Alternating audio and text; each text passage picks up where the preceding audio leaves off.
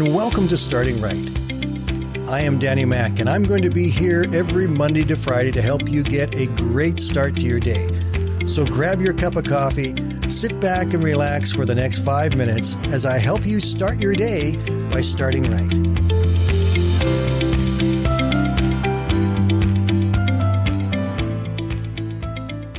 I have a small book on my bookshelf called Don't Sweat the Small Stuff, and it's all small stuff. This book is written by Richard Carlson, who is a medical doctor. And in this book, he lists 100 different things that are small things in and of themselves. But if we don't deal with them properly, they can soon start to add up.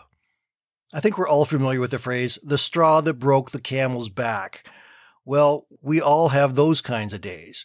Things have been going wrong, one on top of the other, and then something small happens. Your child comes in the house with mud on their shoes, or your spouse says something that just rubs you the wrong way, and you snap, and you get angry, and everybody's going, "What are you so uptight about?" It's not because of that one thing that happened that we are angry. It's the culmination of all these little things that have happened throughout the day that caused the problem. And most of us have been there. We don't like it when it happens, and we certainly don't like it when we treat our family that way. In his book, Dr. Carlson reminds us of 100 of those small things, those little things that if we don't know how to deal with them properly, they can cause us emotional stress, and we carry extra weight, and then our tempers get short, and we react to people in ways that we're not very proud of. And his 24th small stuff in his book is the one that says, spend a moment every day thinking of someone to thank. Paul said in his letter to the Philippians in the first chapter, "Every time I think of you, I give thanks to God."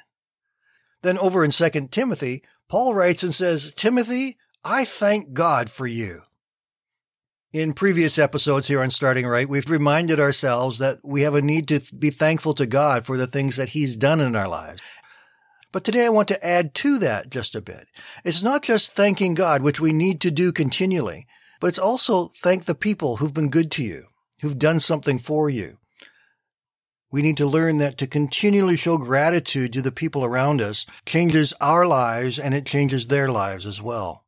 It's been shown that people who show gratitude to others are happier people. They carry less stress, less worry, and they don't allow the burdens of their day to build up on them in the same way as those who don't show gratitude. In fact, Martin Luther was very strong in his opinion about how we should show gratitude to people.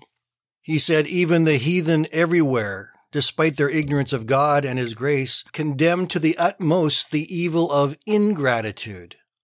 He said, among the many examples in respect to this is the one left to us by the people of Arabia called the Nabateans, who had an excellent form of government. So strict were they in regard to this evil that anyone found guilty of ingratitude to his fellows was looked upon as a murderer and was even punished with death.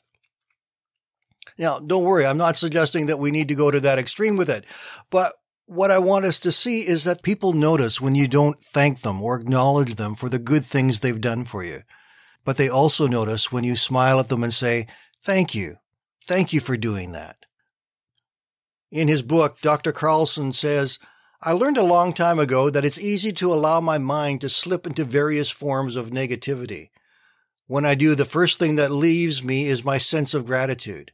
I begin to take the people in my life for granted, and the love that I often feel is replaced with resentment and frustration. If we remember the concept of choosing every day to show gratitude to those around us, it helps us to focus on the good in our lives. Invariably, as I think of one person to feel gratitude for, the image of another person pops into my head, and then another and another. Pretty soon I'm thinking of other things to be grateful for.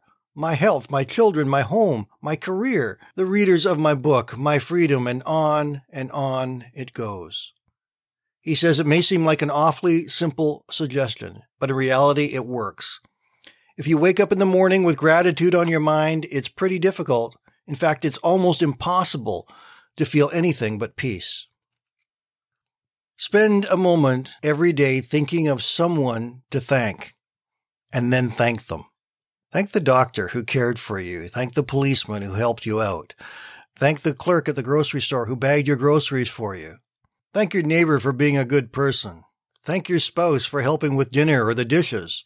Thank your children for putting their clothes away. Be thankful for the people in your life who do even the small things for you. And it can take away a lot of that negativity and that pressure that we allow to get built up within us. And one more thing that's even more important. Never forget to be thankful to God for what He has done for you, that He is with you, that He is always your God. Let's make the choice to live lives that are filled with gratitude, both to God and to the people around us.